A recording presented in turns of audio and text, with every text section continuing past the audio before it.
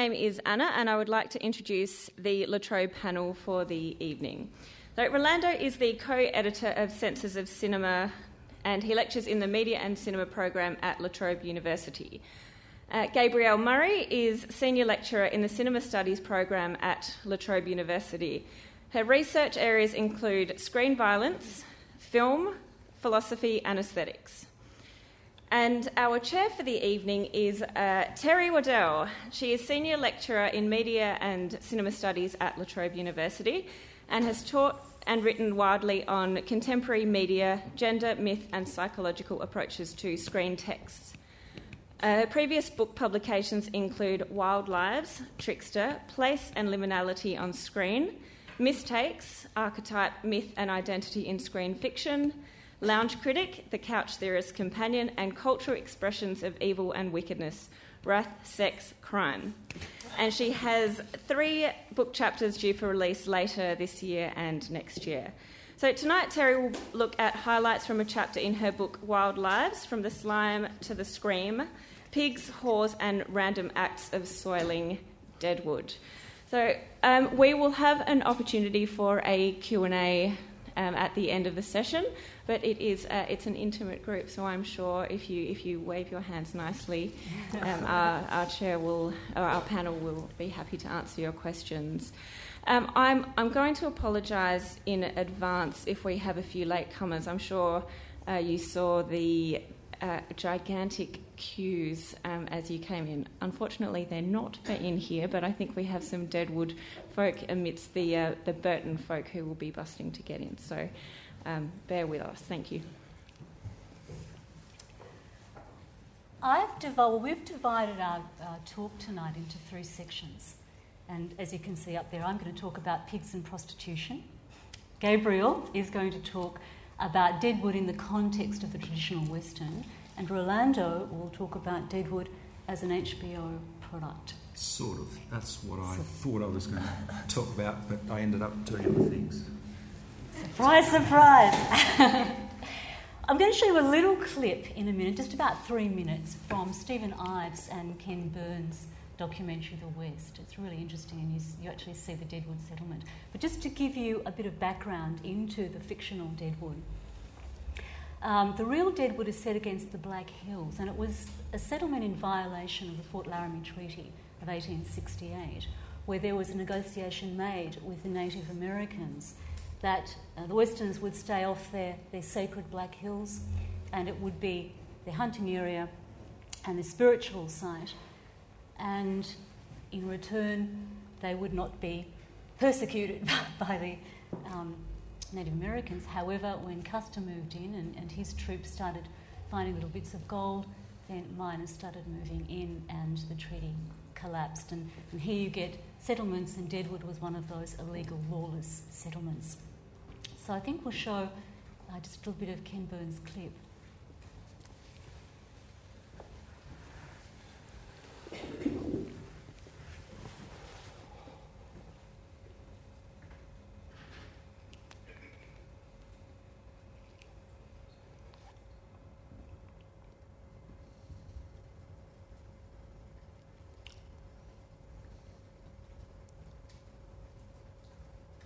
Now, Custer and his soldiers had ridden right into the heart of the Black Hills, the Lakota's most prized hunting ground. August 15, 1874. We had discovered a rich and beautiful country. We had been in and through the Black Hills, and I have the proud satisfaction of knowing that our explorations had exceeded the most sanguine expectations. And I have reached the hunter's highest round of fame. I've killed my grizzly. Custer's men fished, hunted, played baseball, and they found gold. Not a real bonanza, but enough to persuade them to line up shoulder to shoulder along the creek to try their luck at panning. More than enough to inspire wild-eyed stories in the press of pay dirt from the grassroots down. From every corner of the country, gold-hungry whites poured in.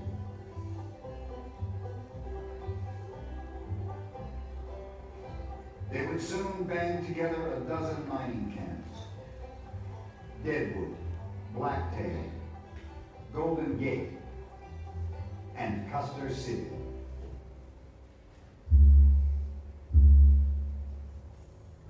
But the miners' invasion violated the Fort Laramie Treaty of 1868, signed by the Lakota and the United States after years of costly warfare on the northern plains. In the treaty, the Lakota agreed to stop harassing trappers, raiding settlers, attacking army units. In exchange, the United States promised the Lakota that the Black Hills would be theirs forever. So many times the Indians were promised that they could keep the land, and so many times those promises were broken. I don't think they were naive. I think that the Indians understood the meaning of the treaties and wanted very much to live by them. But many of the treaties came to nothing. And so the cumulative effect was one of distrust, betrayal. The whites who followed Custer's path into the Black Hills called it the Freedom Trail. The Lakota called it the Thieves' Road. Either way, it would lead to disaster.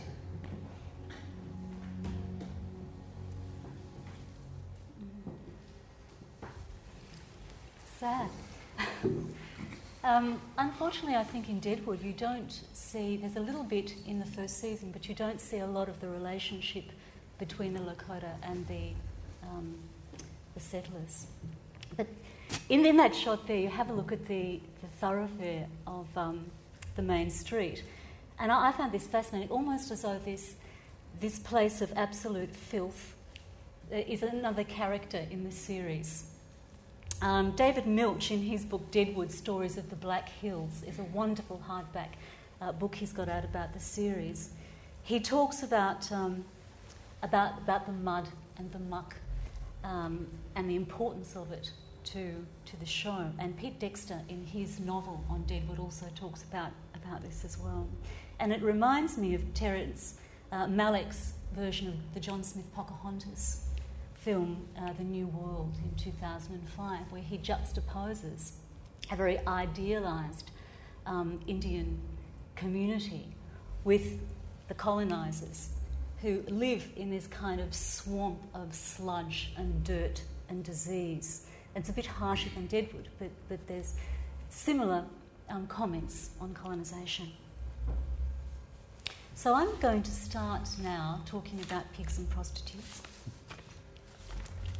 And to preface this, there's been some discussion about violence against women lately with The Killer Inside Me, where the two female characters, played by Jessica Alba and Kate Hudson, get brutally punched to death by the lead psychopath, played by Casey Affleck. And you see a level of violence against women in Deadwood that's quite shocking as well. And I find it quite interesting. I think whenever you get a male character, in my experience of film and television, that is extremely violent toward women, it's very much to show the brutality of the protagonist, if you like, the evil of the person doing it. When you get male-to-male violence, there can be an element of heroism in it. When you have male-to-female violence, that's very rarely, I think, if ever, the case. So there's a lot of explicit violence in Deadwood, and you're going to see that on the clips that we'll show later.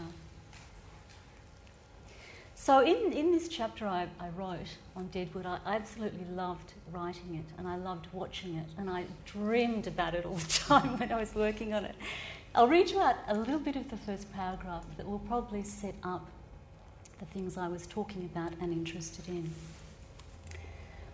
Once you're in the televisual viscera of Deadwood, HBO, 2004-6, it's really tough to get out. There's no sweeping plains or homilies or one-dimensional heroes to run to, only claustrophobic signs of decay avarice and survival. This contemporary take on the Western, set in 1876, never misses an opportunity to attack the hubris of its cinematic ancestry. All pretensions to dominate the environment or render macho posturing heroic are called to account. The newly born South Dakota mining camp rises from a foundation of mud, feces, urine, semen, blood, and human-animal carcasses, often in the process of being devoured by pigs. Sludge and dust cling to clothing, skin, and festering wounds. As the immaculately dressed Madam Joni Stubbs strides through the camp, her dust-orange velvet coat and white ankle boots sink into the refuse. It's a double-edged image of civilization's desire to outgrow the muck of its birthing and Deadwood's damnation to a kind of postpartum liminality. The intermingling of soil and bodily wastes that form the newly born thoroughfares most clearly symbolise this eternal phase of becoming, arising from and falling to the primordial. As one imported prostitute announced on her arrival at Joni's newly opened Chez Ami brothel, "This whole place smells like shit." So I'll show you a slide of characters that I'll be talking about, and I'm sure you're all pretty familiar with. There's Al. Isn't he gorgeous? He runs the gym salon, and he was a real character. Francis Walcott, I'm not sure was so real. Garrett Dillahunt also plays the character that kills Wild Bill Hickok. So he plays two different characters in the series. It's great to go back and watch him in both. Here he is killing the prostitute who thinks the whole place smells like shit. He's also George Hurst's agent, who comes to scout mining sites for Hearst, and he's a psychopath. And he's described by another of Deadwood's macho highlights as a dangerous lay. And there's George Hurst, which I think is an amazing character in Deadwood, and he's the wealthy miner, grandfather of Symphonie's Liberation Army kidnappee, Patty Hearst, and of course William Randolph Hearst. And I've got a sequence of clips where you find out why he's called the boy the earth talks to. There's Cy Tolliver, Powers Booth, the owner of the Bella Union. I don't think he gets a good opening up in Deadwood. I think his character was probably going to go forward a bit, but of course they didn't make a full series, and so I think he to my mind, remains a little two-dimensional. And then there's just these brief shots, and I'll talk about this later, of Mr. Lee's caged Chinese women that are brought into Deadwood. You don't see a lot of this, but it's quite horrific when you see it. There's Joni Stubbs, who works for Tolliver and has done since she was a child. And she wants to separate from Tolliver and open up her own brothel called the Chez Ami. And then there's Trixie.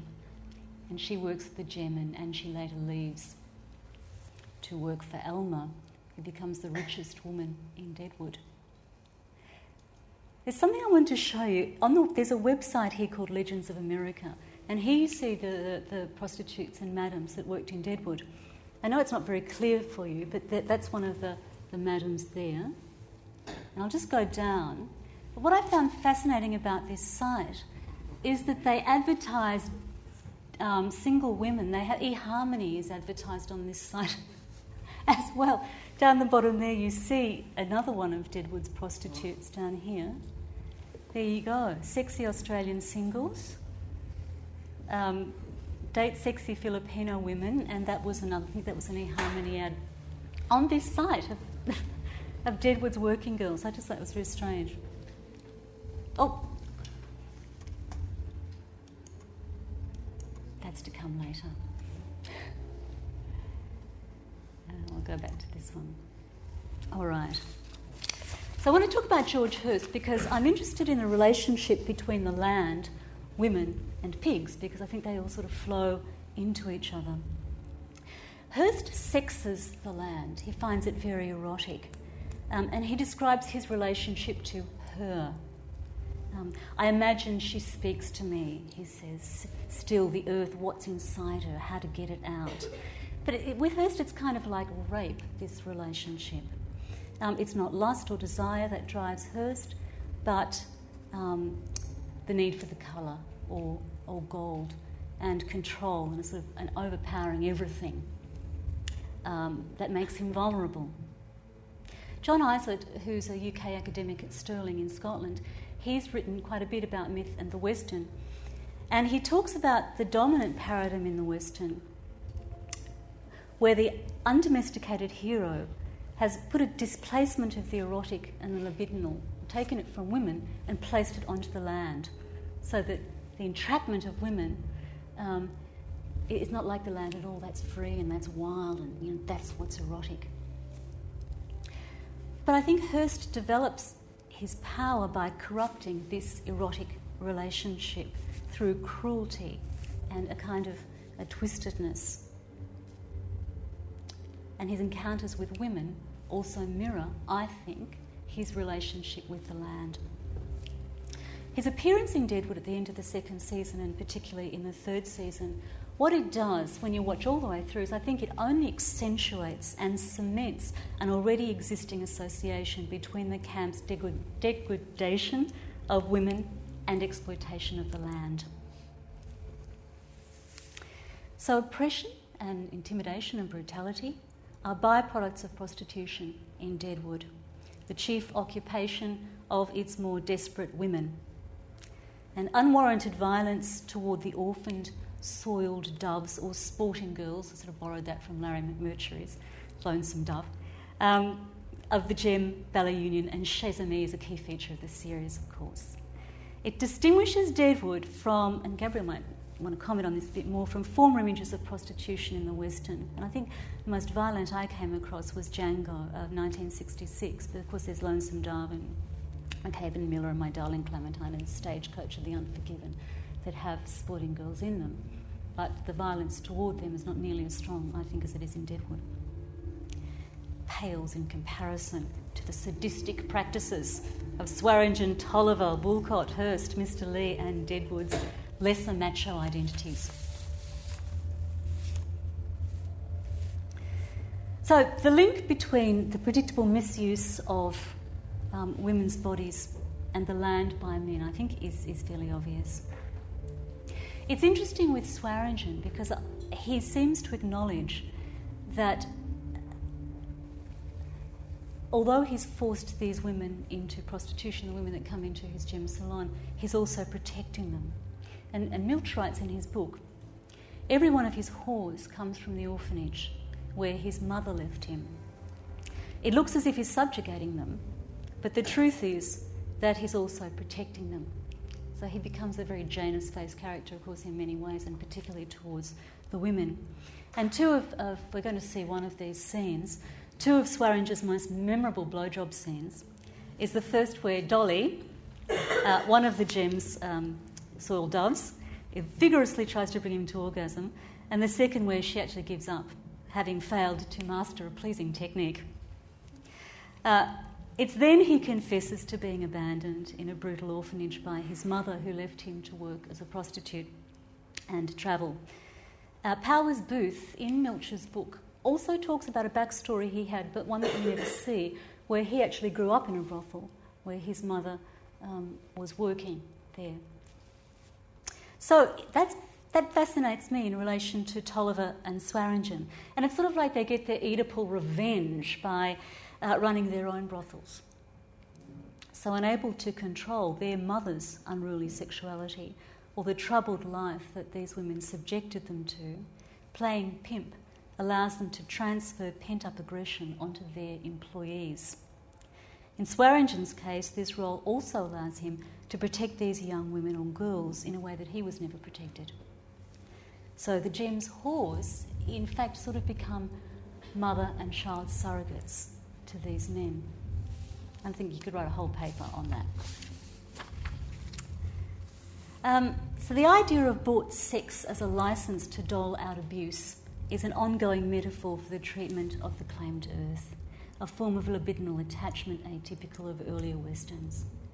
the enforced control and ownership of women's bodies isn't just suggested through prostitution, but it's also clearly acknowledged in the various incestuous father-daughter relationships that are alluded to and explicitly described throughout the series. So the girls become substitutes for the mothers who have died or who are not sexually pleasing to the fathers. And we can see this in the genteel Elma Garrett, who was given to her husband Brom by her father, and it's hinted that she had a sexual relationship with her father.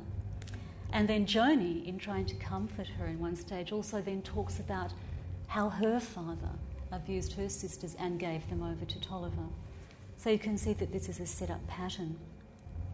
So the attempts to own daughters by fathers and the pimp daddies who purchase these girls from orphanages and personally break them into their new sex-served cells sets up a perpetual cycle of male entitlement. Women, land and animals merge to become the property subject to men's will, things to be soiled, devoured and trampled upon. And here we get to the pigs. So, Swearengen's attitude, Tolliver's pathological violence, and even Woolcott's warped sexual impulses toward the whores that they think of as merchandise seem benevolent compared to the sadistic treatment of Mr. Lee's caged women that I showed you earlier. Filthy, clothed in rags, malnourished, competitively priced, they're a dime for sex with one of those women, and after death unceremoniously burned. Although these enslaved girls only appear in a few short scenes to highlight Tolliver and Hearst's moral bankruptcy and ruthless ambition to muscle in on Chinatown, they provide the most obvious link between sex women and the bestial that underlies Deadwood, and Milch calls Deadwood his animal town. Now, the link between women and pigs goes right back to Greek and Latin slang, where porcus or porcellus were used to describe female genitalia. Vaginas were associated with pigs in Greek comedy, and prostitutes were referred to as pig merchants. Sadly, this attitude by some people toward women and pigs hasn't changed.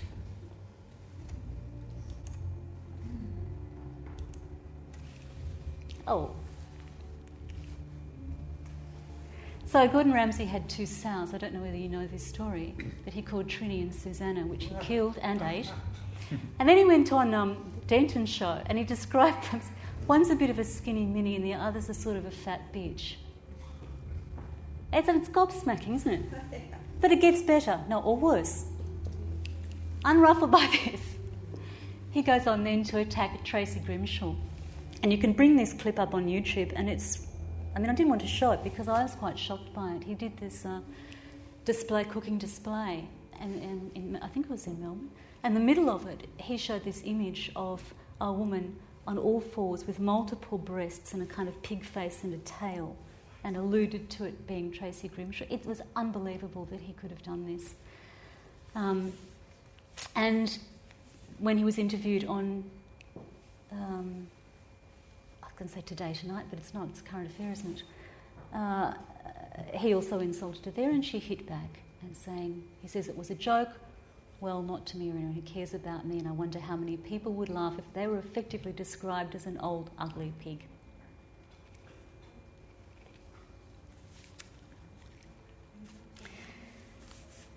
So, pardon? People watching. Yeah. On YouTube you can go into it, and they actually have taped when he arrived in makeup. Has anybody seen this? When he arrived in makeup for that. Yeah, they were watching Deadwood. Well, this is the next thing they can get onto. When he was in makeup, from the time he walked through the studio, chatted with one of the journalists, and then went into he was abusing women all the way along the trip. A horrible man. Oedipal revenge, you think. But there's also an association with pigs and people that have gone further back, sort of course, abominations, biblical vessels of sin, which you can read in Mark 5:9-13. and in the light of Judaic dietary laws, unhygienic. Sort of yet within the ridicule and demeaning of pigs as greedy scavengers only fit to be devoured, there's also a closeness of pigs and humans, sort of the pale pink skin, the baby-like smoothness, the liking for the same kinds of food, our large, unending appetites sometimes, and the way literature and film have endowed pigs with human qualities. And I'm sure you can think of your own examples, but Alice in Wonderland and Animal Farm and Babe and Charlotte's Web are a few. So the boundaries between pig and human are blurred.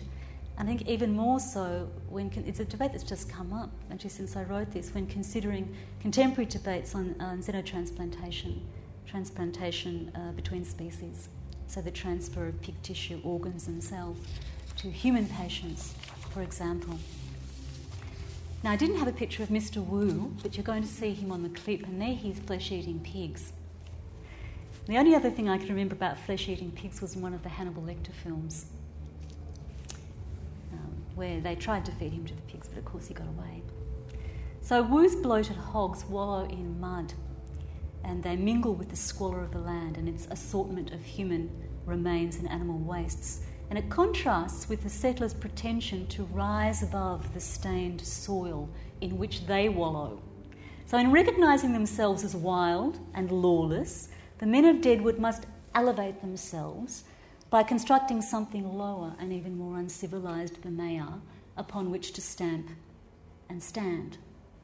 And this need to imagine themselves as superior to pigs, women and the land is of course built on a disowning or disavowal of their own bestiality and squalor. So, all these assorted meals that are tossed into the sty, that means people, that are tossed into the sty are inevitably converted into defecated matter by the pigs that enrich the soil and then enrich Deadwood's foundations. So not only are the townsfolk trampling through their own discarded bodily abject muck, they're also trampling on other people, on themselves, on their past. So just as pigs, toss around in their dung to coat their skin and protect it from sunburn, the Deadwood citizenry sort of toss around in their own shit as well. And the other thing that we were just talking about this earlier is the bacon rashes at E.B.'s diner. And you often see rancid bacon. It's often mentioned, are they eating the pigs or not? So it's not a great leap to factor in cannibalism here. It's funny, there's one scene when a newcomer comes into Deadwood and he leads on the pigsty and he says, "Oh, bacon." And Swearingen says, "Might have a bit of a human aftertaste."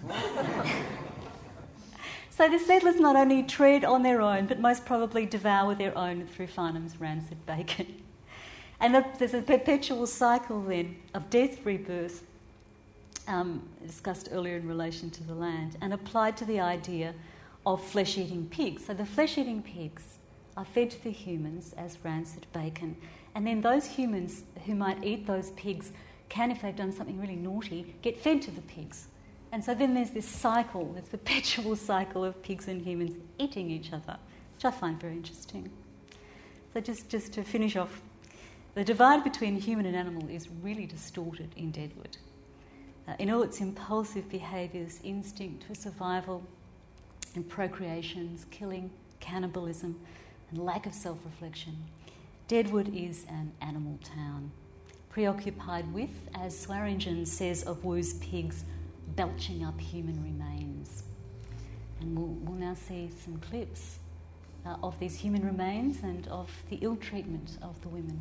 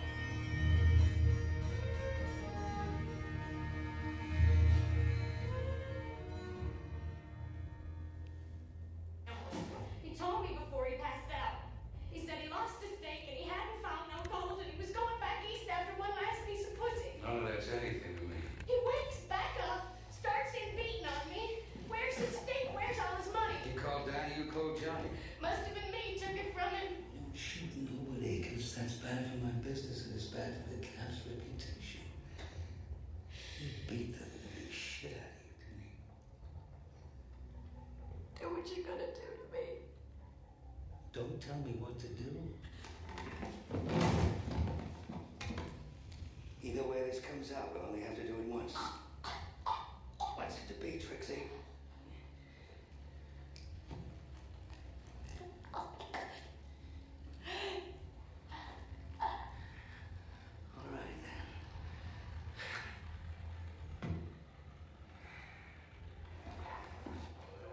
then. Let me ask you something. You think you're giving me a treat? Drooling on my fucking nuts because I happen not to enjoy it. Sorry. It's a strange fucking sensation. Distracts me from my hard on. Fucking caskets. Bring out the dunce in the entire fucking community. I took some fucking beating after my brother's fucking funeral. Smack's coming from every fucking angle. Still dizzy from the smack from the left. Here comes the smack from the right. Brain can't bounce around fast enough. Headache I fucking had for 3 fucking weeks. Fuck fault is it of mine if my fucking brother croaks? Ain't even my fucking brother. Fucking people take me in. I didn't ask you to fucking take me in. Fucking flopping like a fish on the dock. My brother the perch. Fucking falling sickness. Let the old man beat you because he's sad. He has his load on. I did better in the orphanage. That fat-ass Mrs. Anderson hadn't turned out a fucking pimp. Anyways, how was the funeral? Did you carry on, disgrace yourself? No, Everyone was sad, I expect. but it was pretty too. Shut up.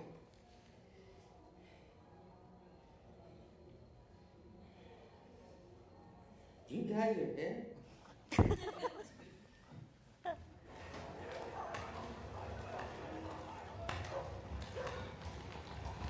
Past hope. Past kindness or consideration. Past justice. Past satisfaction. Past warmth or cold or comfort. Past love. Past surprise. What an endlessly unfolding tedium life has then become. No, Doris. We must not let you be past surprise.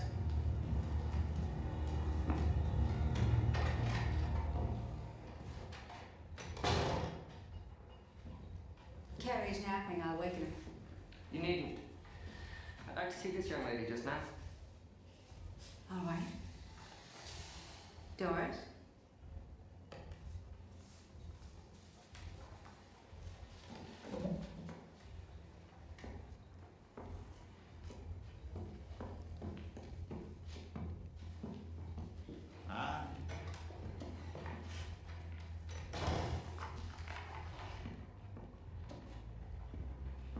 Where are the other girls? Mooning over a dress at that store. What is it? He's in a room with Doris. Oh, God. Why is he with Doris? I don't know. Why ain't he with Carrie? Carrie's napping. Can't imagine what Carrie might have told Woolcott about Doris to make him want to fuck her. Maybe that she reports to Cy Tolliver to keep Walcott from bouncing doors off more walls. Look up from your fucking magazine, Maddie.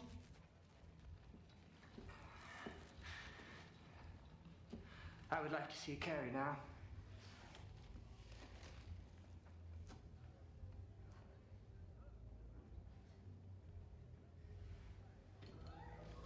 I'm going in there. No, you aren't. He ain't the type to be with 2 women. I never took his full history. I'm saying he ain't.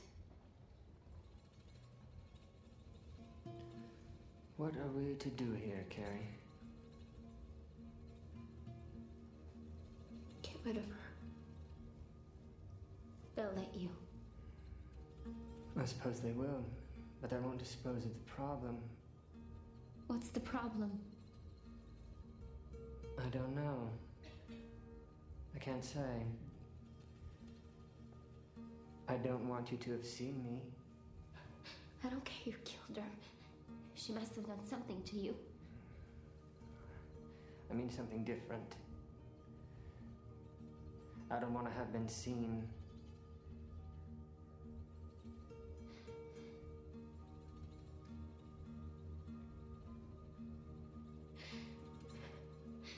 Then you're fucking crazy.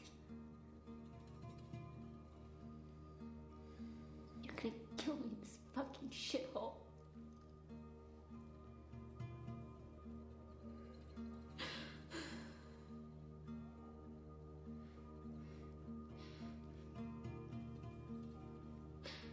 Do you know how to make it not hurt?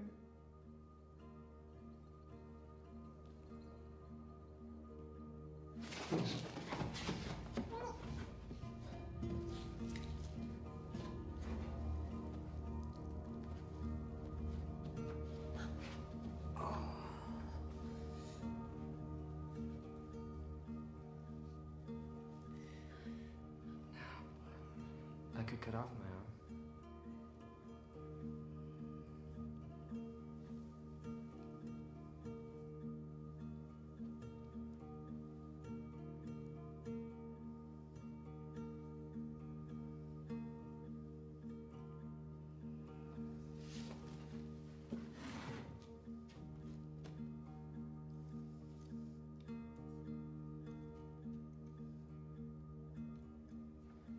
I'm going in.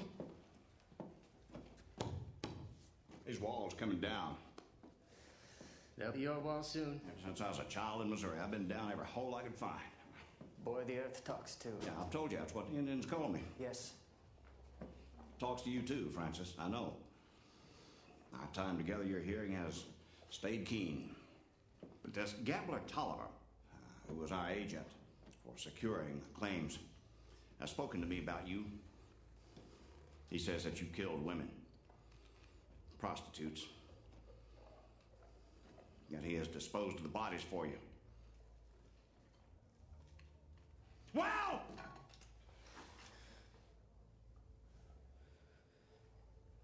When I was in Campeche, you wrote a letter on my behalf. To the Jefe de Policia. I am aware of Mr. Wolcott's difficulty. You will find me personally grateful for any adjustments you may make in his case. What did you think that was about? I didn't think about it. You were my agent in Mexico. You had many responsibilities. You asked me for the letter and I wrote it. As when the earth talks to you, particularly, you never ask its reasons. I don't need to know why I'm lucky. What if the earth talks to us to get us to arrange its amusements? Sounds like goddamn nonsense to me. Suppose, to you, it whispers, "You are king over me, I exist to flesh your will." Nonsense. And to me, there is no sin.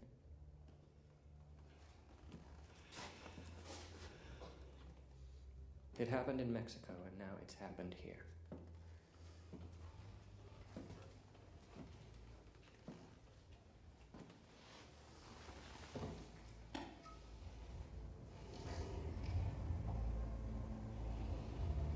We must end our connection. You understand that, Francis? Make a severance you think fair. You know I won't quibble. Does some of spirit overtake you? Is that what you mean by the talk? No. Tells me where the color is. That's all it tells me.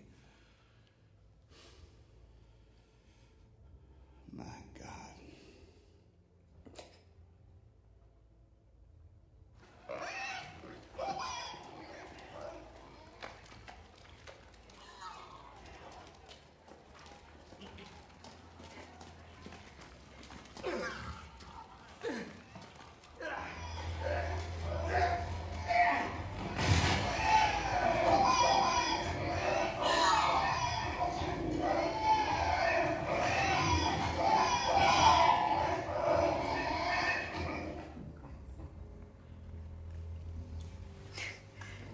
On that note, we'll hand it over to Gabriel.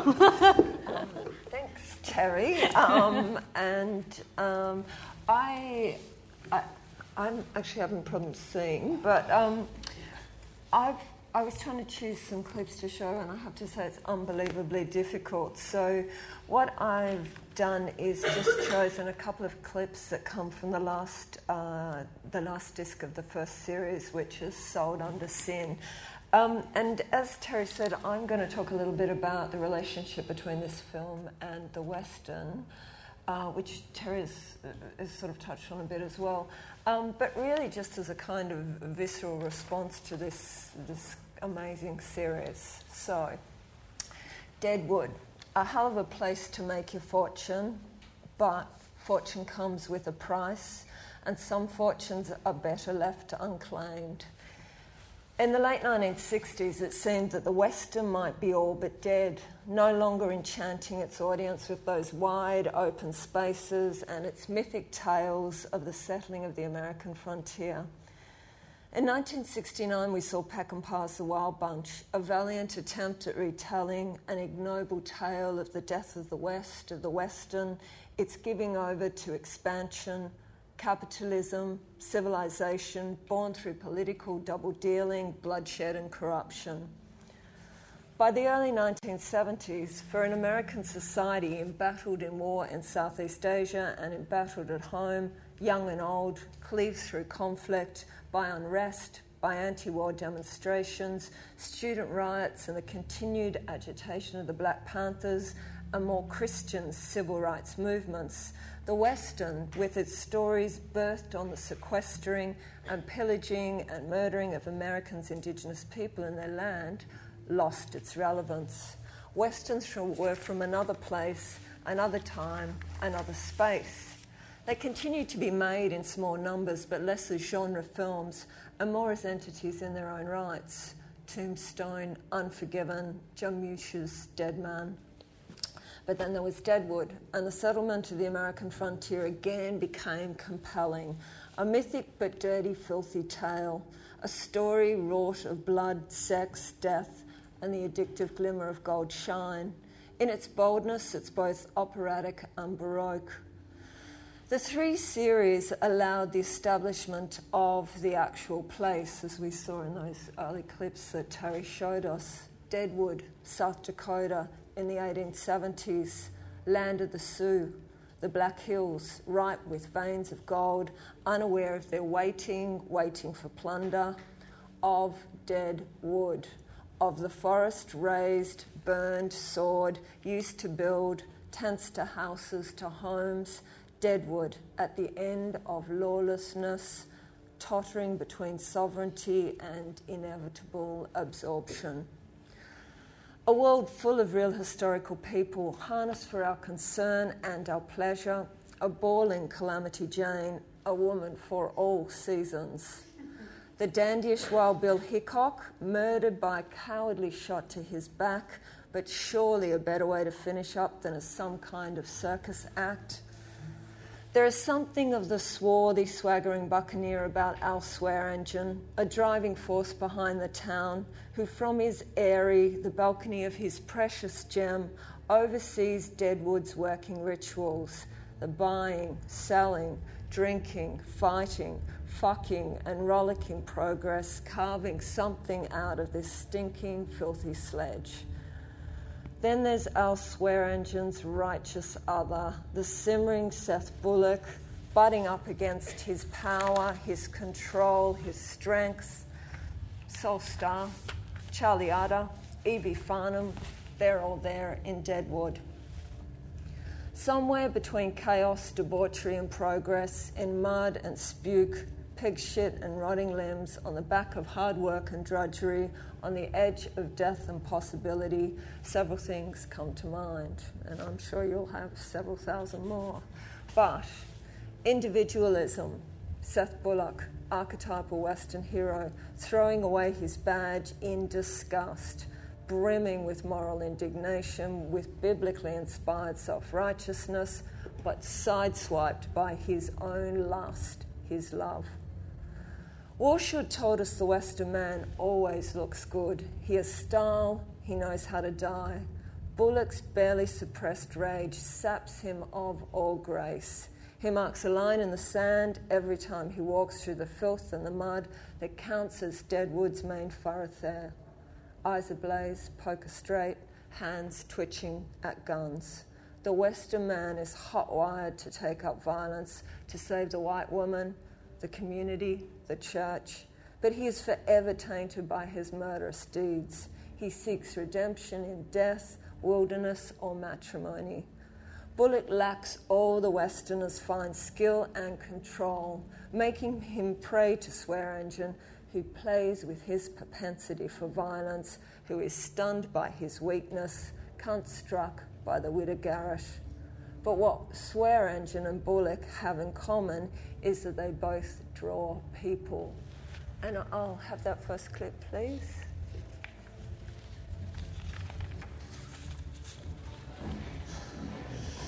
You and I are going to talk.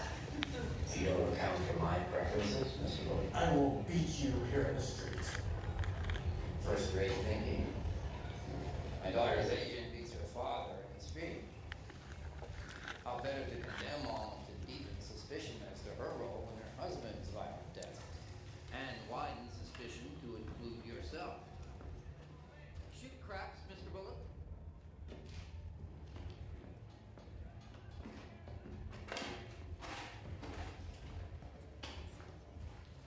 I know what's in the till. Were you bullied, Mr. Bullock, when young and incapable? Now you see wrongs everywhere in bullying you feel called to remedy. Can they do? New shooter coming out. The bully who oppressed your youth isn't at the table with us. Perhaps he's long dead. A, the point of view, would view the present with more clarity. Perhaps you recognize that I'm not victimizing my daughter, but merely asking for a small portion of the ample proceeds from her veins. 7 out. Alma is heard only in your particular view of things. Can again they do. And while I'll sign no guarantee not to return or against any future claim on her compassion, realize I do hate it here. And if you inhale and expel pure righteousness, my olfactories are keen to the smell of shit. 6. The point is 6. Having heard all that, and knowing, as you must, the injudiciousness of making an enemy of a man who could testify truthfully that 5 minutes before her marriage, he heard his daughter wish her prospective husband dead, and who won't shrink from lying as to what she admitted to him on his arrival in this cesspool, as to her complicity in her husband's murder. I suppose you'd best take your swing.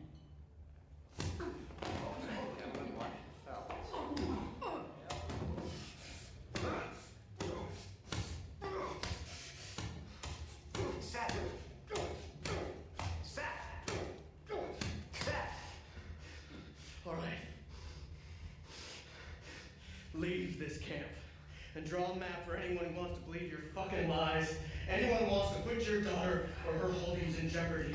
You show them how to get here. And you tell them, I'll be waiting.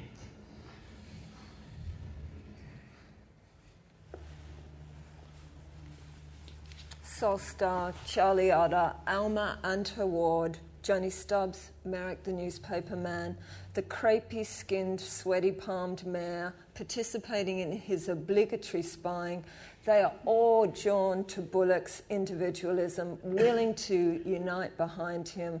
They excuse his combustible violence, for they truly admire his self-righteousness. Capitalism. Outspot.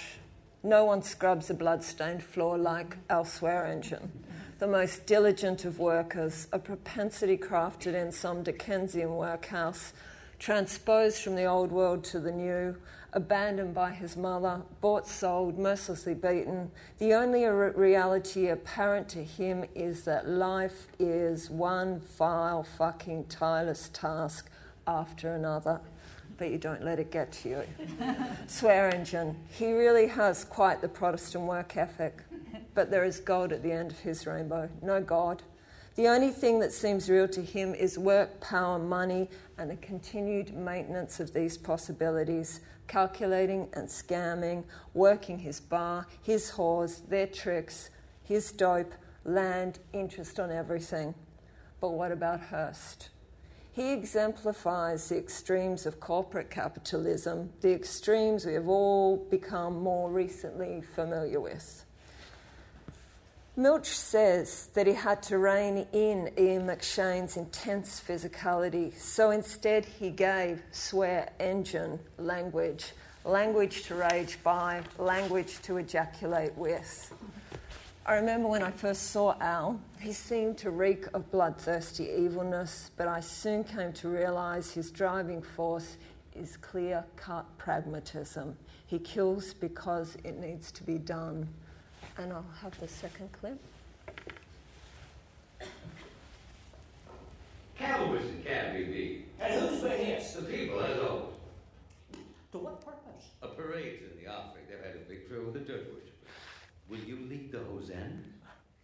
I suppose that's part of my mandate. Might I also coordinate satisfaction of the force's logistical needs? I hope you charge something for your service. Cavalry in camp, Doc. May I number you in the reception committee? Fuck the cavalry and the committee that receives them. Hi, Doc. Fucking magistrate, don't go back to Yankton alive.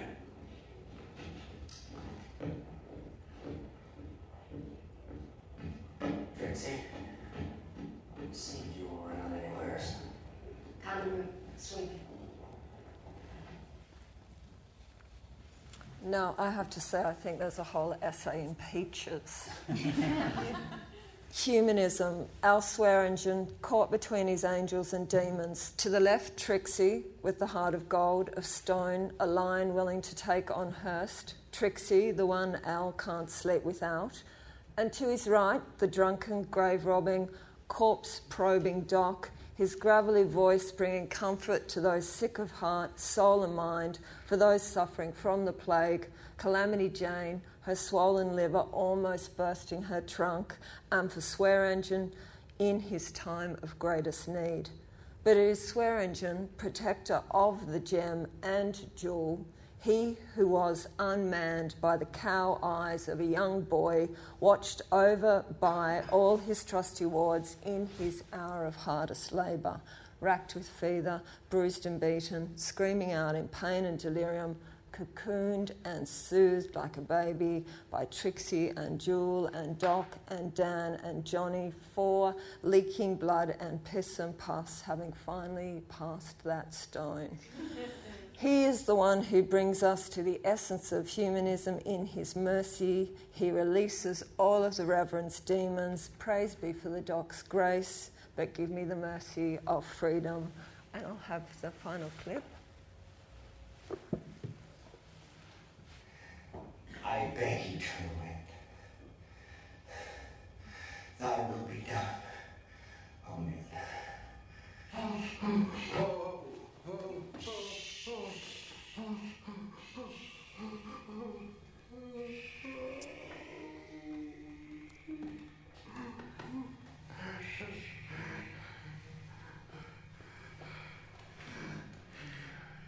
You want to be a road agent? Deal out death when called upon?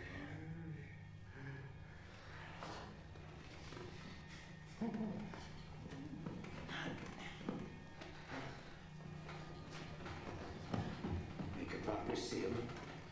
Stop up for breath. Apply pressure, even and firm, like packing a snowball. You can go now, brother.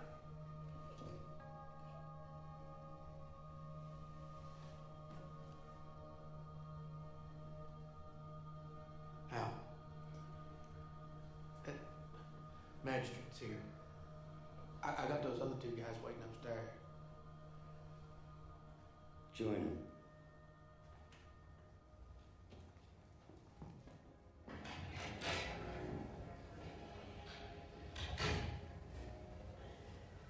this slate farm.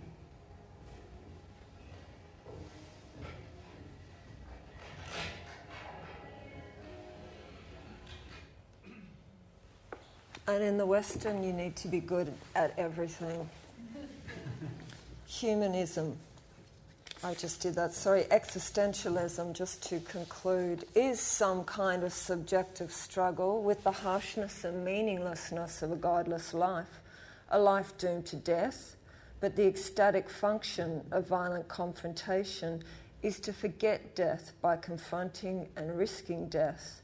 The self is liberated in the ecstasy of this animated activity, to be liberated from the knowledge and fear of our inevitable fate and from the restraints of subjectivity and the vigorous activity of violent confrontation, too many to name in Deadwood, or the intimacy of sex, the intensity of Seth and Elma's coupling, or dance or song, an inebriated Doc and the crippled Jewel moving joyously across the Gem's floor, the Reverend's half-crazed leg-thumping delight in those, as we can hear, tunes being pumped out on the Gem's piano, and of language both flowery and profane, a language of which Milt says, profanity purges language of meaning.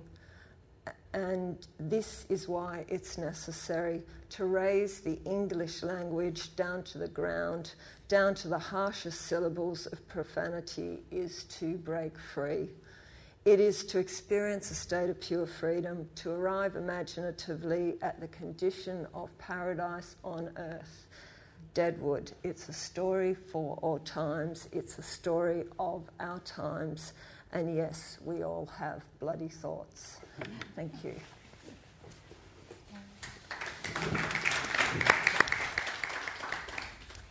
I think we'll have Rolando, and then after Rolando, we'll open it up and share things. I'm less well prepared than my colleagues, so I scribbled notes as opposed to wrote anything that is in any way logical or chronological in order. This is partly to do with my initial intention was to speak about HBO. There has been, for example, in television, a HBO effect, partly with the combined sort of influence of The Sopranos and Deadwood coming so close together. And I think it's those two shows in particular have had a major influence on the nature of television. Certainly not public free-to-air television, but certainly on pay TV. What I was interested in with those shows in particular, but also The Wire, which is not HBO, but I think has real similarities to both Deadwood and The Sopranos, was that there emerged at a certain time in that period of the 2004, 2001 or so, a number of television series which effectively were about the closing or the disappearance of a certain kind of masculine empire. They're all about masculine worlds, and I don't mean to say that women don't have a crucial role to play in Deadwood or in The Sopranos or in The Wire and other series, but effectively they're really looking at a particular kind of malehood or masculinity or male gender dynamics, which in effect they see as something that is kind of being displaced, and it almost shows a kind of elegiac in the sense of their treatment of the themes.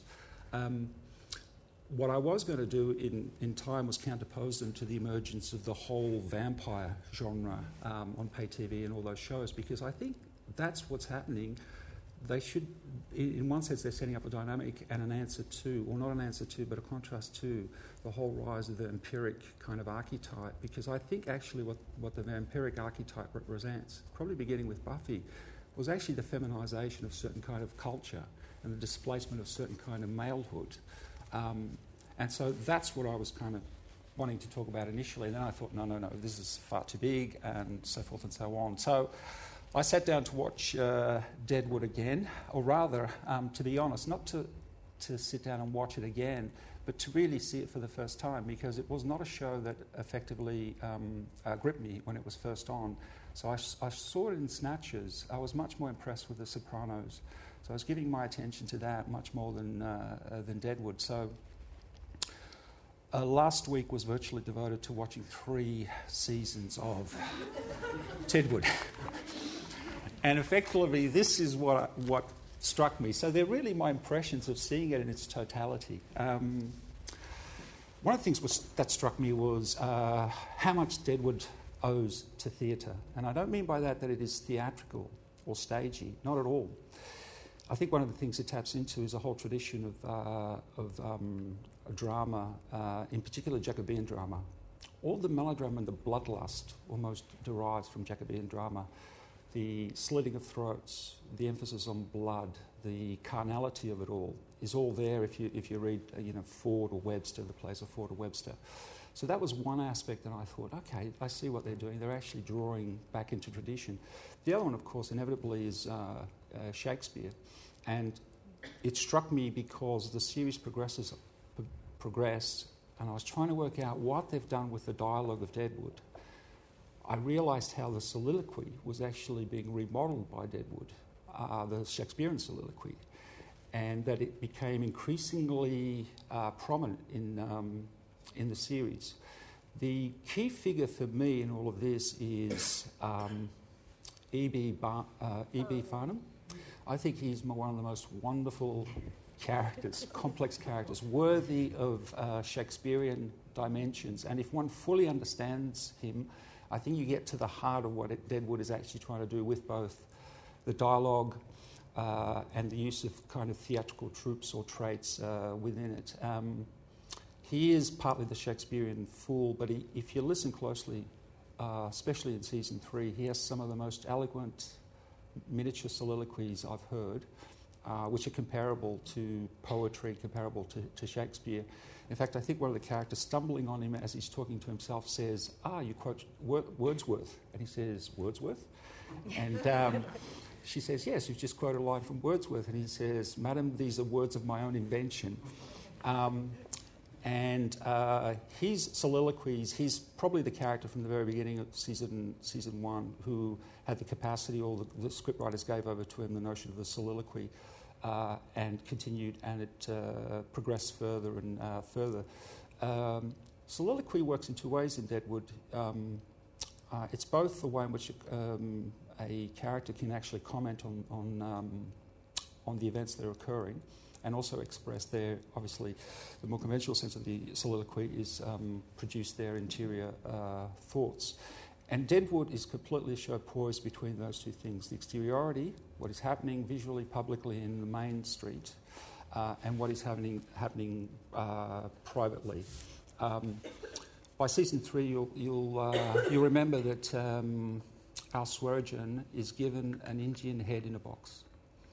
And the reason he's given that is because that will allow him to produce his own soliloquies. So he can talk to the head. It's a trope or a trick. He should be talking to himself.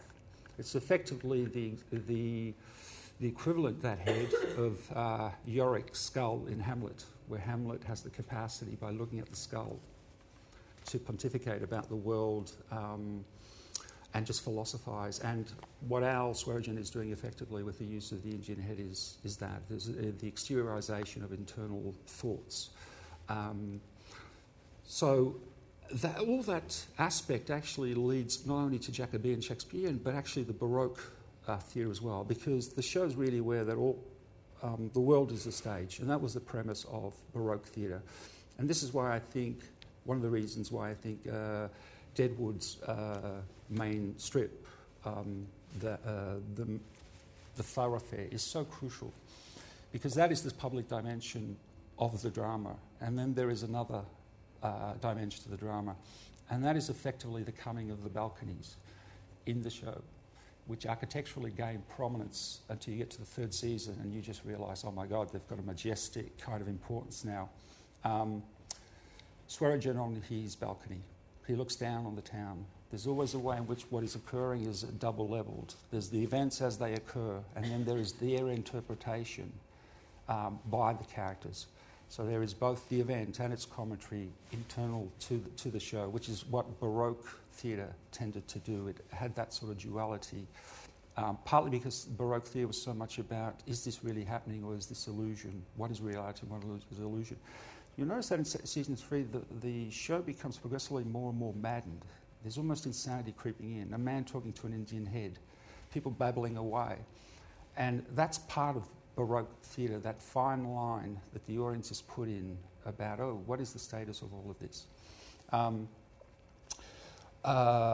Swearengen on his balcony, by the time you get to season 3, I think the majority of the episodes will conclude or end on Swearengen, and the majority of them will conclude or end Swearengen on his balcony, as if they're punctuation points, and he's looking at something. He's looking at a world down there, and every character in it has their allotted role to play. They're almost characters, or should I say, figures in a play. And it's his world, and he's looking at it. The point in which that world is contestable to him is the point in which somebody gets their own balcony. And that person creates it for themselves by smashing down the wall of a hotel he purposely built so that he could have the power to smash a wall, walk out, and say to Swearengen, I have my own balcony, I have my own view of this world, I have my own power. And so much of that third series is about Swearengen and Hearst looking at one another, looking at the events down the town, and almost comparing notes. So they have that sort of dynamic. The third person with a balcony is Tolliver. But Tolliver's a curious character because, in fact, I think his story really ends in impotence. His is, in a Freudian sense, a little balcony. I'll explain why. There's a crucial way in which the story of Swearengen ends, and that is he slits the throat of the prostitute. And it's the pool of blood. It's the last real act of violence in Deadwood, and it's the most symbolic of acts in Deadwood. The only other act that precedes that violence will be Tolliver knifing Leon and letting him bleed, and there'll be a pool of blood, as there was a pool of blood for the prostitute's death. It's actually that act by Tolliver is an act of rage and anger, and therefore it goes nowhere. It is not productive. Violence needs to be transformed for it to have symbolic meaning. He's just killed somebody for his own sake. It's an act of impotence. It's interesting that it follows the death of the prostitute, and it's Swearengen's last major act of cutting the throat. Effectively, what has happened there is you've got a situation set up where Trixie is supposed to die. Hearst will ask that she be punished. In other words, you need a sacrifice. Because it's not about the women, it's about the pact, about the progress of this town that has to be sealed by blood, because the whole show has been about blood. And Swearengen will have to take that on board and do it himself. And he slits her throat, and there's a pool of blood. She is effectively the sacrificial lamb, and it takes you back to Greek tragedy. Every founding of a town or a city in mythology requires a sacrifice. Somebody's blood must be spilt. This is a show about the founding of a town, the founding of 20th century America, the coming of something in the future. It has to be sealed with the death of a sacrificial victim, and it becomes a prostitute, interestingly enough, although the show's quite circular because it doesn't quite start, but it effectively starts the moment in which a prostitute takes a beating, and it will close with the death of another prostitute. The first prostitute to take a beating is Trixie. Trixie, by season 3, the final moment, she is supposed to die. She is then replaced by Jen, I think is the name of the young prostitute, that is put in her place, so there's a trick effectively taking place. Swearengen doesn't kill out of anger. He knows the symbolic role of what he's doing. He knows this is the sacrifice needed to keep Hearst at bay, to seal the pact between them, to make the town progress and so forth and so on. So it is not out of anger, it's not out of hatred, it is actually a social act, which is how the ancient Greeks understood the sacrifice. It is not one of anger, it is something to be sacrificed to the deities, to appease the gods, to bring on good fortune and so forth and so on. So that's why those two acts. With Tolliver is effectively somebody who's been sidelined by Hearst, so he's raged about that. The pact has been made between Swearingen and Hearst. A lot of the show has this remarkable kind of symbolic level to it,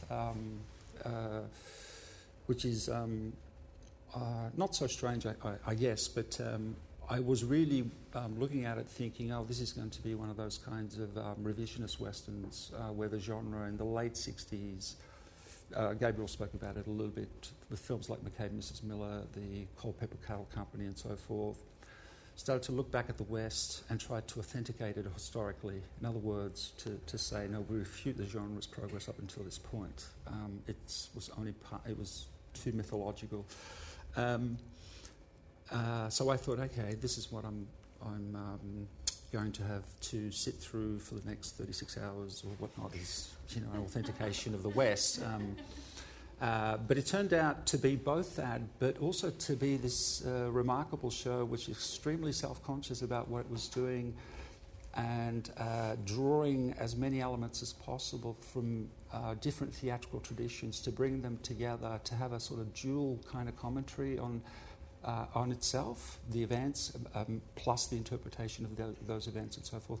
Because most of the show as it progresses is just people trying to interpret, trying to decode the person's next move, trying to work out, okay, what is Hearst going to do, what is this person going to do, and so forth and so on. And the series of conversations, effectively, is all that's taking place, in which the dramatic import in terms of events or actions are actually being hugely minimised. It's mostly talk. I really regret the fact that some of the characters diminished as the series progressed. I think Farnham should have been there right through to the end. He's such a crucial character. He and Richard Cerne and some of the others are the equivalent of the Shakespearean fools who have the wisdom in Shakespeare. The people who know in all their comic intent or their insanity know the truth of what's going on. So, and the film has the series has a whole array of those kinds of characters in it, and some of them sort of drift out, I think, a little too much, and others come to the fore and so forth and so on. But perhaps they're not as interesting or can carry the show as much as just this remarkable range of characters that take place. But anyway, that's what it boiled out to be. Balconies, pool of blood, sacrifice and so forth and so on. But anyway, let's open it out to questions, and perhaps I can say more as we talk.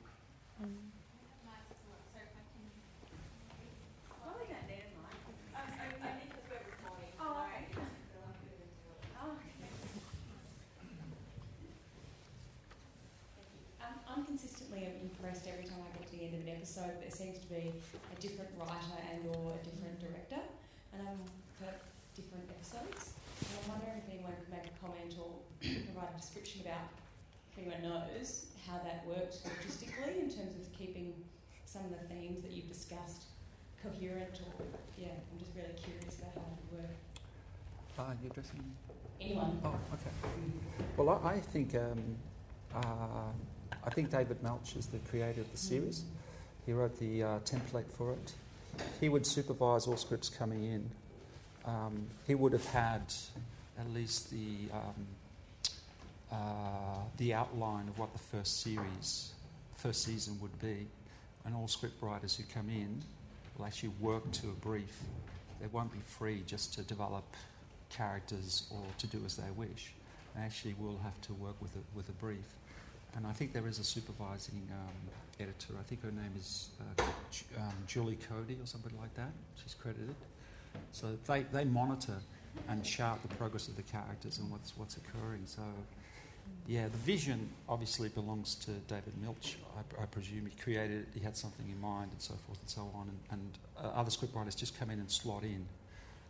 And if their work doesn't fit the brief, they're not going to use the screenplays. So. But what amazes me about that is how the writing is so consistent, and so consistent within that sort of Shakespearean, biblical, and American writers like Hawthorne at the time. They've kept this style and managed to maintain it. And I think to have that amongst a body of different writers is really extraordinary. And you'd have to acknowledge that there's a level of antagonism around Milch's control as an auteur over that project, that people did want to come in and do the work but did find him fairly difficult because he wanted to have that level of control. But obviously you end up with this beautiful 3-set that, you know, it's like the same person who's been doing each episode. I can't praise the show enough for its dialogue. It really is very, very well written. I don't mean the plots of just some of the exchanges.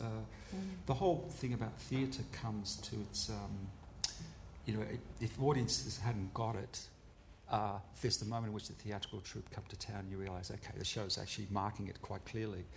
And there's a shift once the theatrical troupe comes into town between McShane's character and his best friend, the theatrical troupe. And there are exquisite moments of exchanges. That's lovely, isn't it? Quite moments, exchange of thoughts between the two, often on the balcony. Theatre also in the Western often represents the last stage of the progress of a town to civilization. So you get it in My Darling Clementine, Hella and Pink Tights. There's a whole series of westerns in which you get the main street, then you get the sheriff, then you get the church, then you get all these things in place, and you get the school teacher, you get the school built.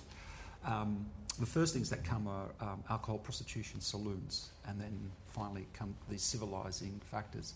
And then once the theatre arrives, you know that's it. You've got the movement towards middle class America, because effectively that's what theatre will represent, is the civilising or the coming of the arts, the civilising process of humanity. So yeah. So do you think having many writers produces a higher quality output for a long series like that? It seems it's a good recipe, and it works.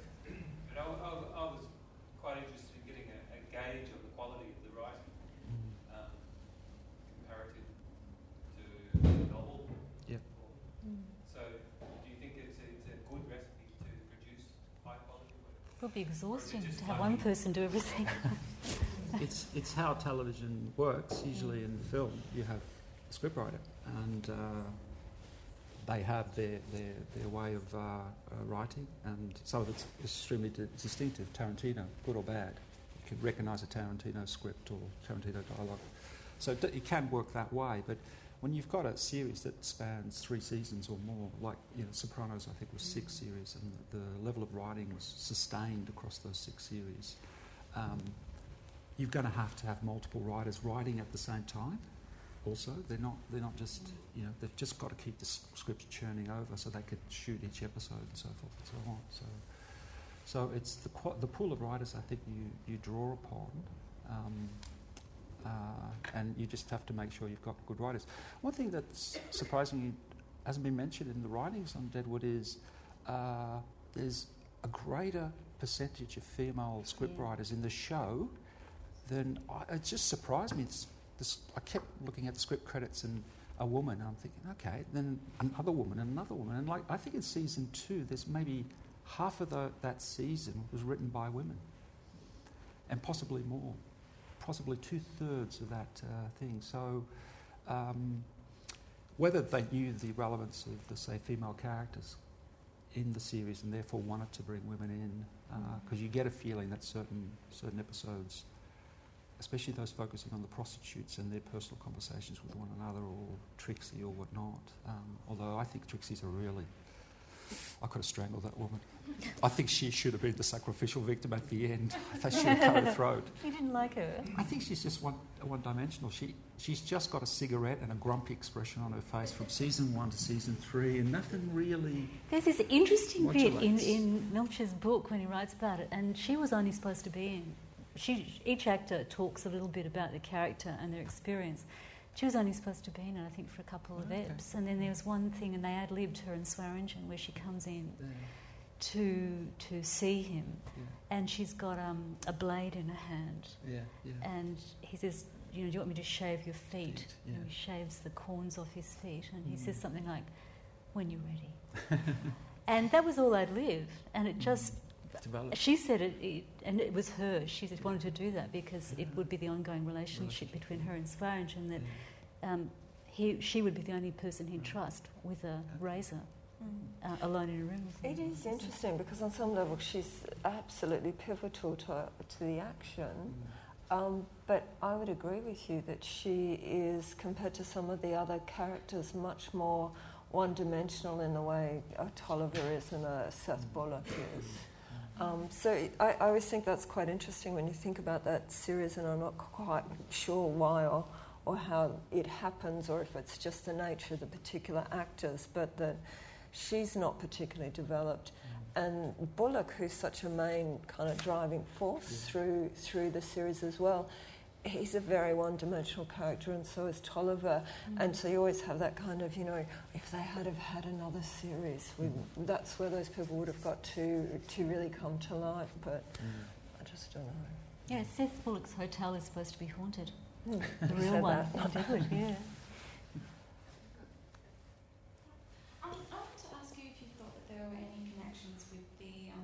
Italians, actually, and the spaghetti western tradition, particularly if you think of the France of Leone, because often there's a lot of bodily grotesque stuff going on there, and also moments of humour. I don't know if I'm the only one who finds Deadwood really funny. It is funny. It is. That kind of ties into what I was about to say, which I don't know if anyone knows, but I've been told that when the show was in development and it was being pitched, they actually pitched it, and Rolando, what you were saying about civilization and sacrifices, it was pitched set in Rome. That's right. And they said, well, actually, sounds wonderful, but we've just got this other deal with a show called Rome, and the writers went, and the development team said, and they kind of turned to them and went, well, what about Western? What about Deadwood? So sort of Italian spaghetti. And I was wondering if you thought maybe, I don't know about, you're saying that some of it has the iconography of a Western, but it isn't quite, if maybe that's why, or do you think those kind of themes, you could apply any kind of similar genre and just throw it in there and it would still work? Sorry, say that bit at the There's end. another kind of genre and you could just take those themes and put it in a similar setting, but about civilization, and it would still work as a show. I think as soon as you go from what we've talked about as kind of film genre, and we're dealing with a television series, so there's just a level of complexity across those, 12 episodes, 3 series, that you can deal with that a genre film just doesn't normally get around. So obviously the stuff around the sacrifice is crucial to the blood sacrifice is absolutely crucial to the genre, the Western genre, and quite a few other genres as well. But the thing that I think is particularly interesting about this film, and I think it's much more related to the Rome stuff, is that its big investment is in how progress, capitalism, development, etc., how law comes to town, which might be a bit of the Western, but the Western kind of stops then, and this is all the aftermath. This is colonisation and civilization, and it seems to me that it is much more embedded in the kind of intricacies between individuals and exchange around those individuals, be it about money or drugs or women or whatever else is going in that particular film, and that becomes the focus but there's definitely that Western element as well, because this is the place it was born.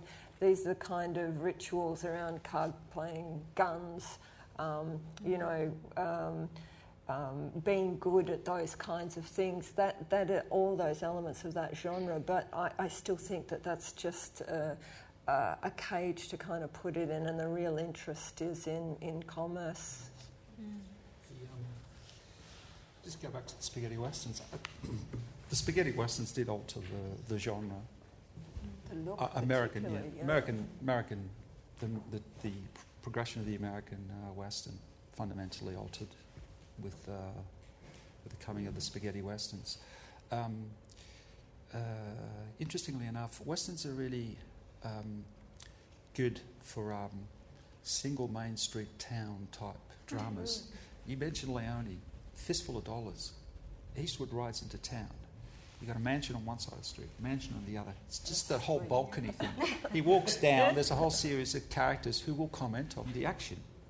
Oh, he's going to his death, blah, blah, blah. Just like Deadwood does. And so there is that. But I think with, probably Deadwood, Kerry mentioned Django, for example, another spaghetti western early in her talk.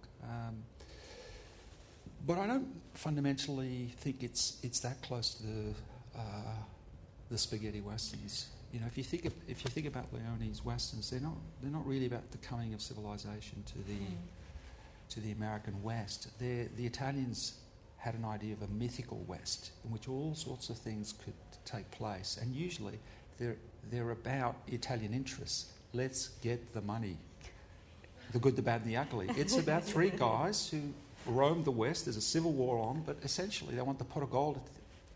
That's what the Italian spaghetti western is much more about that. What about Once Upon a Time in the West? About becoming a civilization. Oh yeah, but that's only his homage to John Ford, and that's his elegiac attempt to go to Monument Valley and so forth. But it's a great film. There's no doubt about it. But he's not really interested in the coming of civilization. It's a borrowed theme. What he's interested in is the grandeur and the operatic nature of all of that. He's much more interested in Henry Fonda shooting that boy. The beauty of those camera movements and the music. Okay, civilization comes to the West, but Leone's much more interested in the showdown and how you feel. Do you know what I mean? That's what the spaghetti western's interested in, the kinds of themes of the genre. They're about the westward progress of American civilization. And it's such a different use of space and light. Yeah, Deadwood is such a claustrophobic program. It could almost be done on a stage. Yeah. And spaghetti westerns, there's this searing light and this constant space. And I think that's a huge visual difference. It's not American light anyway, it's Spanish light and Italian light. Because that's where they chose their locations, except for Once Upon a Time in the West, which they went to Monument Valley to shoot. So, yeah. But that sort of leads into my next question. Well, I really like what you were saying about the whole theatre thing, and it kind of got me when I was watching it, because I'm used to westerns with that like westerns, iconic film language, like even how many times that shot from The Searchers was made in other films. Yeah. And how instead, so when this time was, they didn't have film, so leading back into that thing of revisionist, but they did have theatre, so the whole thing was, so whether the whole thing that it's theatre was actually playing into the part of it being a revisionist.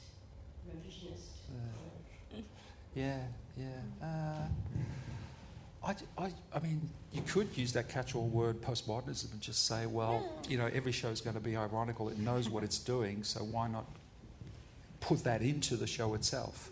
So that, the dual commentary that it has, its ability to sort of stage events and also produce that kind of commentary on it, and have the characters seem like theatrical kind of types from, either Jacobean drama or Baroque drama. That might be just an effect of our times. A lot of shows are doing it, that level of irony. We know what we're about type type thing. Or whether it's television, that it can do it across an extended period of time. I think we'd be bored shitless if that was a 90-minute theatrical western, which we went to the cinema to look at. Somehow, you wouldn't really encapsulate all that kind of detail of characters. Like E.B. Farnham wouldn't make it into a feature film because his power as a character, not his power, he's got no power as a character. That's partly why he's fantastic. But his character, his dimensions actually grow and grow and grow as each of the seasons progresses. And I think that's what television can do, whereas film is much more condensed. You wouldn't get that array of characters. Just on a side note, Terry, Snatch, also the Guy Ritchie film, features man-eating pigs. For you. Thank you. But it's interesting to hear you guys talk about the Western genre, and I've been watching a whole lot of Westerns recently, and I still really appreciate watching them as an audience member today. And do you think that Deadwood has opened a window for Westerns to keep being made? Or, just following the discussion at the moment, it feels like the reason why Deadwood is so successful is precisely how it's not what distinguishes it from the Westerns. But I think the Australian, the Proposition, that film recently showed us kind of how much the Western still has to, as a genre, has to offer audiences. But what do you guys think? It's a shame that there weren't more series made of Deadwood. Because I'm wondering on that why it stopped, whether they weren't getting the ratings they wanted, whether it wasn't profitable, and the series would have been really expensive, I imagine, to make. But I wanted the Great Fire and the Great Floods of Deadwood in the fourth, and I'm sure that they were gearing up to it, because in Melcher's book he certainly seemed to be implying that the series was ongoing. I don't really know. I don't think whether it comes in phases or whether it's that particular approach you take on a genre that garners a huge audience response to it and then reignites the fascination with it. They sort of...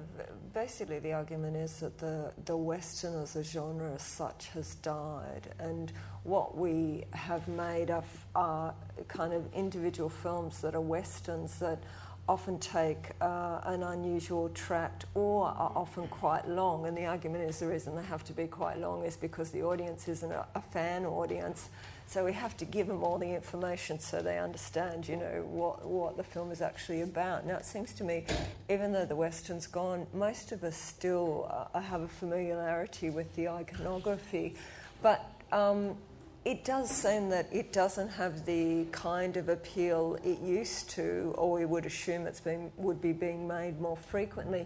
But you still constantly, every year, get several quite significant films.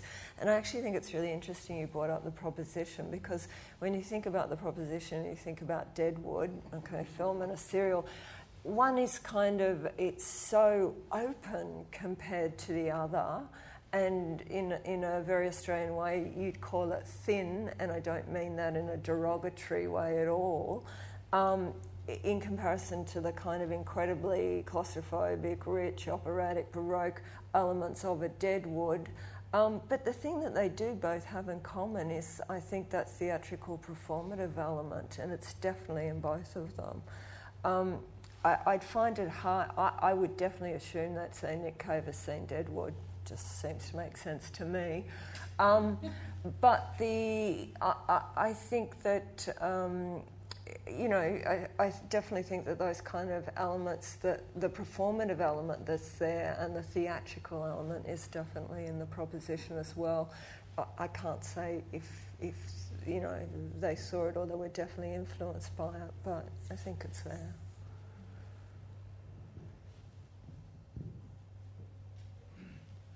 Excuse my English. You just mentioned that, or in the beginning you mentioned HBO and watching The Sopranos. so for me personally, Twin Peaks marked marked a shift in paradigm for a television series, and it's taking the space that a series is offering and applying all the movie concepts and the quality and the budgets and the theatrical qualities of the actors and putting into something new. So I'm asking myself, when I look at something like The Sopranos, or I think you have Breaking Bad coming up next month, or 6 Feet Under, series like that, we call them series, just if they were some kind of, Dallas or Dynasty or Coronation Street, and there's something very different about it. So I ask myself if there's another label that we could attach to that. I have friends who don't watch things like Deadwood because they're literary persons and they think it's a series, so it doesn't have the kind of, depth to it. I think series like those have it, and I'm looking for different kind of labels and having the opportunity of having experts sitting here. Do you have a different There is a key word that we use at work called intertextuality that really came out with Twin Peaks. And when it first came out, I loved that show. I even did a pilgrimage to Twin Peaks, to the cafe up there. And it had burnt down the day before I went. And, I'll tell you this. And there was a gift shop right beside the cafe, and I went in, this girl, I swear she looked exactly like Laura Palmer. And I said, do you know what happened? And she said, I don't know what happened, but I know who did it. You couldn't pay for that kind of performance. It was wonderful. But I think in Twin Peaks, it was sort of like guessing where this came from. What film did this come from? Where did this actor come from? And Lynch is like that in all of his work. He's and he tweaks different kinds of psychology, taps different kinds of mythology, and he taps different actors. So in Twin Peaks, a lot of actors were called in from soap operas, and then you didn't know when it first came out, what genre is this? And I think that's the first of that kind of type of television, which is now quite normal for us. But it was groundbreaking then because it was very displacing, and that's a very risky thing to do. Around the time, Twin Peaks was an isolated sort of beacon when it came out. Nobody thought of television that way, so it took the weird mind of David Lynch to conceive of something that would work on television, and it did. But the after effects of it, I think, are still being felt. The sort of the ripples of Twin Peaks. But I would put Deadwood, Sopranos, The Wire in a different category than Twin Peaks, I think. Definitely at the time The Sopranos and Deadwood were on, there was quite a bit of debate in film journals that, in fact, now the best writing was taking place in television. It wasn't taking place in cinema anymore. Films didn't have the complexity of these TV series. So I think there should... I mean, I don't know who your friends are, but in fact, a lot of the movie-going public has actually moved across to watching these sorts of shows now because the cinema just can't give them the dose of what they need. When you've got something like The Wire, which is just extraordinarily, complex, look at how a city like... For them, Baltimore, but it could be Deadwood. That's the thing. Or it could be New Jersey. They're all doing the same thing. Deadwood, The Sopranos, The Wire, and a few others. They're basically interested in America. They're interested in different phases of American history, and they're interested in different ideas about, American malehood. And Mad Men, not HBO, same thing. It's an advertising agency, but you look at it carefully and you realise, okay, all these shows. There's a whole body of them that are focusing on one particular thing. And they've all been praised because of the quality of the writing. Sorry, you've just also had it used to be if a film actor ended up on television, it was because their career was over as such. Whereas now they're dying to be in television series of that kind of quality. Sorry. Do you think it would be fair to give the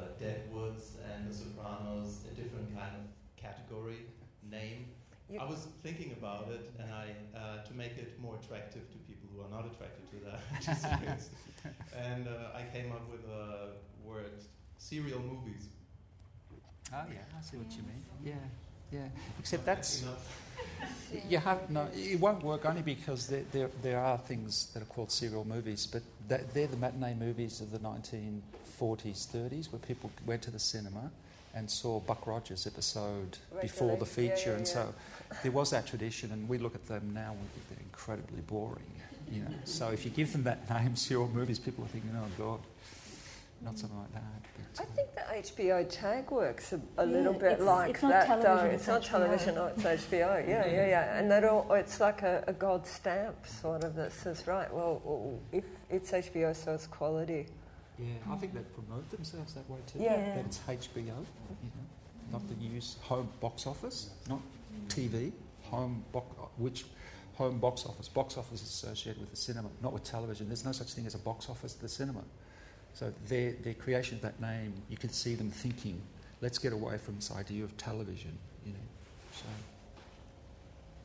I was just going to say, I reckon that HBO's on a bit of a mission with the way they develop their characters. You start off loathing them, hating them, they're despicable, and then as the series continues, you realise that they're, you know, really interesting people, complex people, and your black and white thinking becomes grey, you know, and I think that's like a mission of theirs to get people to... Do you also get that, oddly enough, on soap operas? If you watch it long enough, you do see these characters do a full circle of sort of different shades of them. They're like prisms with light in different areas.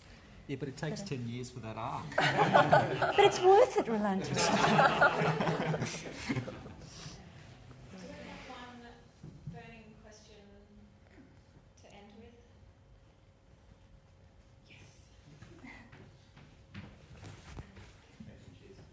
Deadwood ending the way that it ends in such a feeling of expectation and an anti-climax almost. As if it had to be a fight between the Hearst and Swearengen's gang.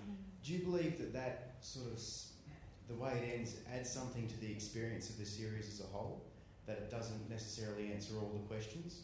Or do you find that after watching it and end the way it does, ultimately be more of an unfulfilling experience? I watched the final one and I was dying for the next one. I just didn't seem like an end to me at all. And maybe when they were making it, they didn't think it was going to be the end. But it also leaves you, it does leave you with a kind of emptiness. But it's like they say, if you come into Deadwood, you never get out alive. I don't think I've ever got out of Deadwood in my head alive. So, what do you think? One thing I have to say is I absolutely love it, and I've said it quite a few times, but I remember I did find that first episode very hard to crack because, and I think it's that it's sort of so Baroque, and you've got so much of Calamity Jane, and I was dying to just put the subtitles on so I could understand what she was saying. And so what I want to say is the first time I watched all the way through to the end, I felt that last series was thinner around. I know it's crazier on some level, but I found it less rich, and I found it less rich, I think, because it was more focused on the mechanics of the story around the kind of battle between Hearst's development progress and Swearengen's kind of smaller, more local version of that. And then I have to say, the second time I watched it, it seemed to me that the ending, although it's still quite ambiguous, it was inevitable through the progression of the three series that is where you'd end up. So, and probably if I go home and watch it now, I'll have a completely different experience again, yeah. Yeah, I pretty much agree with Gabriel. Partly season 3 is essentially strategizing between Hearst and Swearengen. That's really what it's about. And you can see them trying to keep it going by subplot threads, which really don't do anything.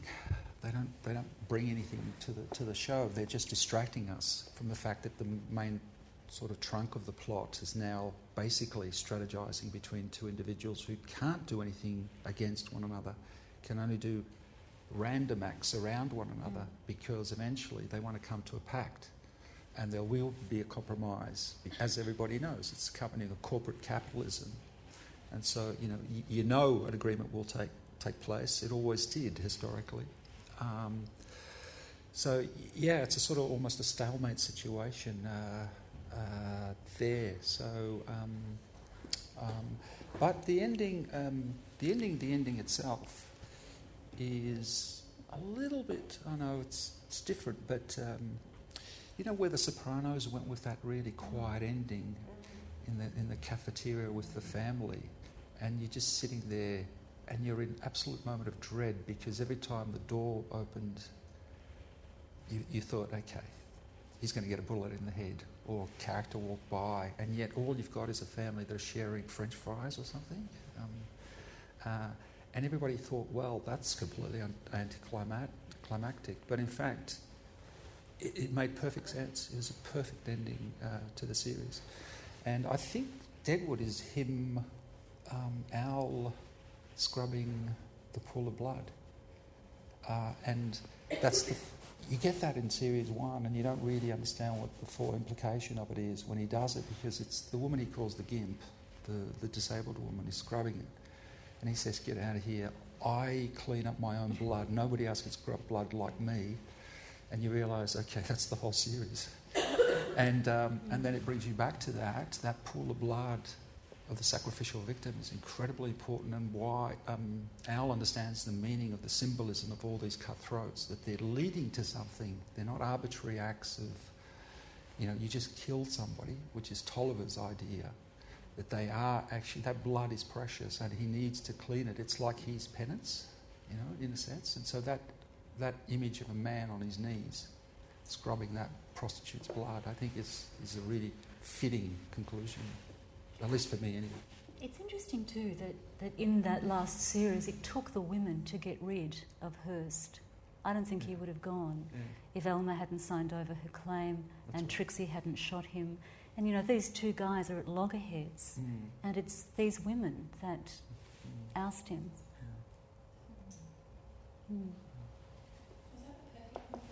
Thank you to Gabrielle and to Terry and Rolando. I have to say that was just a really interesting look, that your different perspectives, in particular Terry and Rolando, of the Terry, yours was such a gritty, in the dirt and the shit and the blood, and then Rolando looking up from above from the balconies. That's our two characters. Gender readings. I liked it. Thank you so much, and thank you to you, the audience. You've been an excellent, a really nice gutsy Q&A, and to Jay up in the bio box. I